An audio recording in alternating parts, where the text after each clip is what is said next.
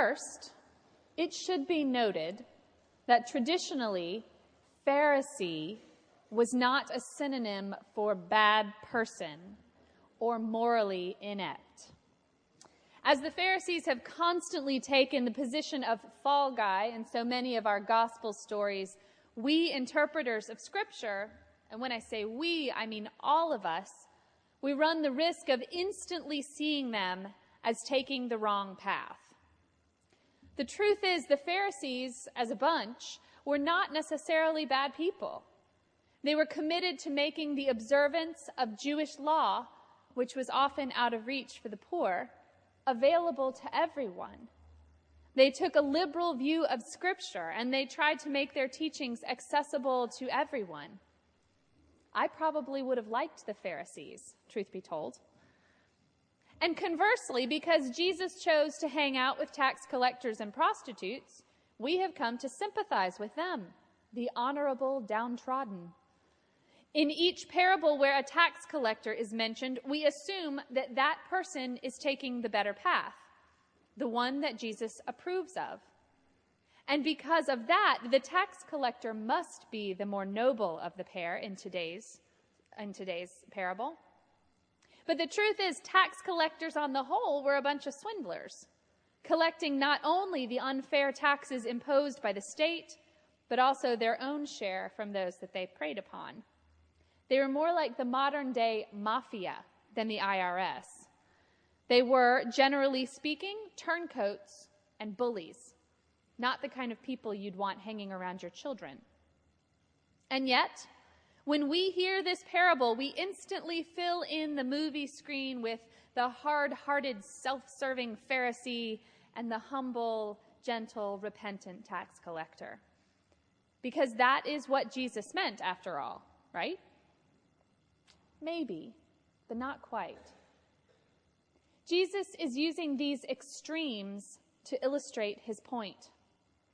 Everyone would have known the good Pharisee, and everyone would have known the nasty tax collectors.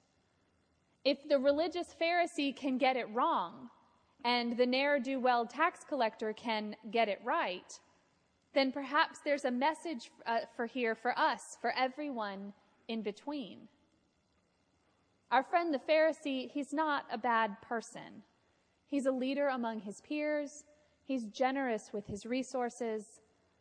The problem, in the eyes of this parable, is not his observance or his piety, but it's his own inability to understand the necessity of depending on God for everything. How true is that for each of us? It's so easy to believe that because we work hard and because we are nice to others, because we come to church and we say our prayers, we are more worthy of God's love, that we deserve everything that comes to us. We have earned it. Unlike that misfit over there, clearly lesser, dirtier, more sinful. He's not so much a good guy, that tax collector. Certainly not a leader in the community. Probably not so generous. But in the parable Jesus offers, this character, usually associated with all things smarmy, changes the game. He prays with an eye to his dependence on a merciful God. He prays with humility and with honesty. He prays simply. But the simplicity of his prayer should not mask the difficulty inherent in praying it. God, have mercy on me, a sinner. It's a prayer that puts control of our lives and of our well-being where it belongs, with God. And that's a great leap of faith.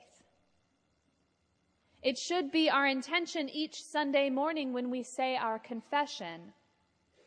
The confession in our Book of Common Prayer, like so much of our corporate worship, is a communal act. We do it together, confessing the sins of our community against God and against the larger world. But it's also an individual conversation between each of us and a God who loves us.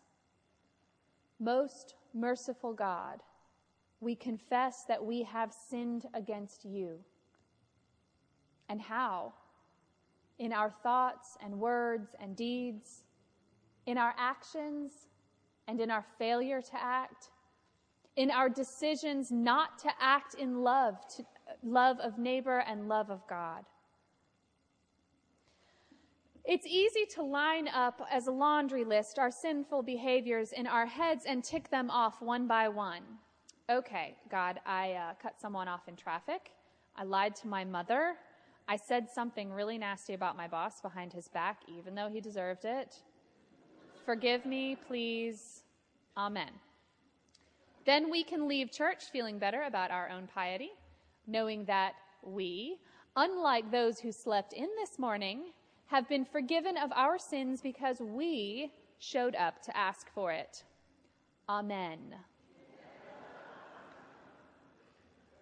But it is something else entirely to go into confession with a heart ready to turn back to God, with a full understanding not only of what we have done to turn away from God, but also the ways we have put our trust in things earthly and not put our trust in God.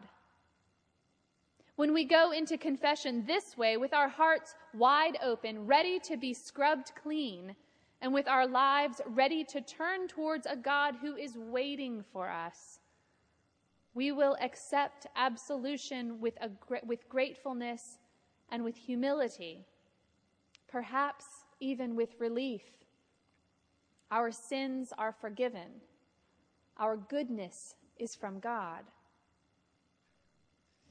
The thing to remember about those whom Jesus chose to avoid is not that they were unpleasant folks, but that their perception of their own goodness and their own piety overshadowed the work of God in their lives. They believed themselves in control, and they believed that their actions made them more holy, more loved, more forgiven in the eyes of God. And Jesus knew that that just wasn't so. The thing to remember about those whom Jesus did choose to hang out with is not that he chose to hang out with an unsavory crowd of rotten people. The thing to remember about those particular prostitutes and tax collectors is that they were genuinely repentant. They were open to turning their hearts and their lives. They knew they didn't get it quite right, and they looked to God for help. And when they were freed by forgiveness, they were grateful, and they praised God. The truth is, we are forgiven. God forgives us more times than we can sin. We are forgiven, but it is when we come to understand our own lack of agency in that forgiveness, that we do nothing to earn it. We have no control over it.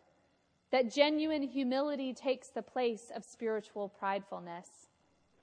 Order then is restored in our lives with God as the primary mover, God as the motivation, and God as the reason for our being. Amen.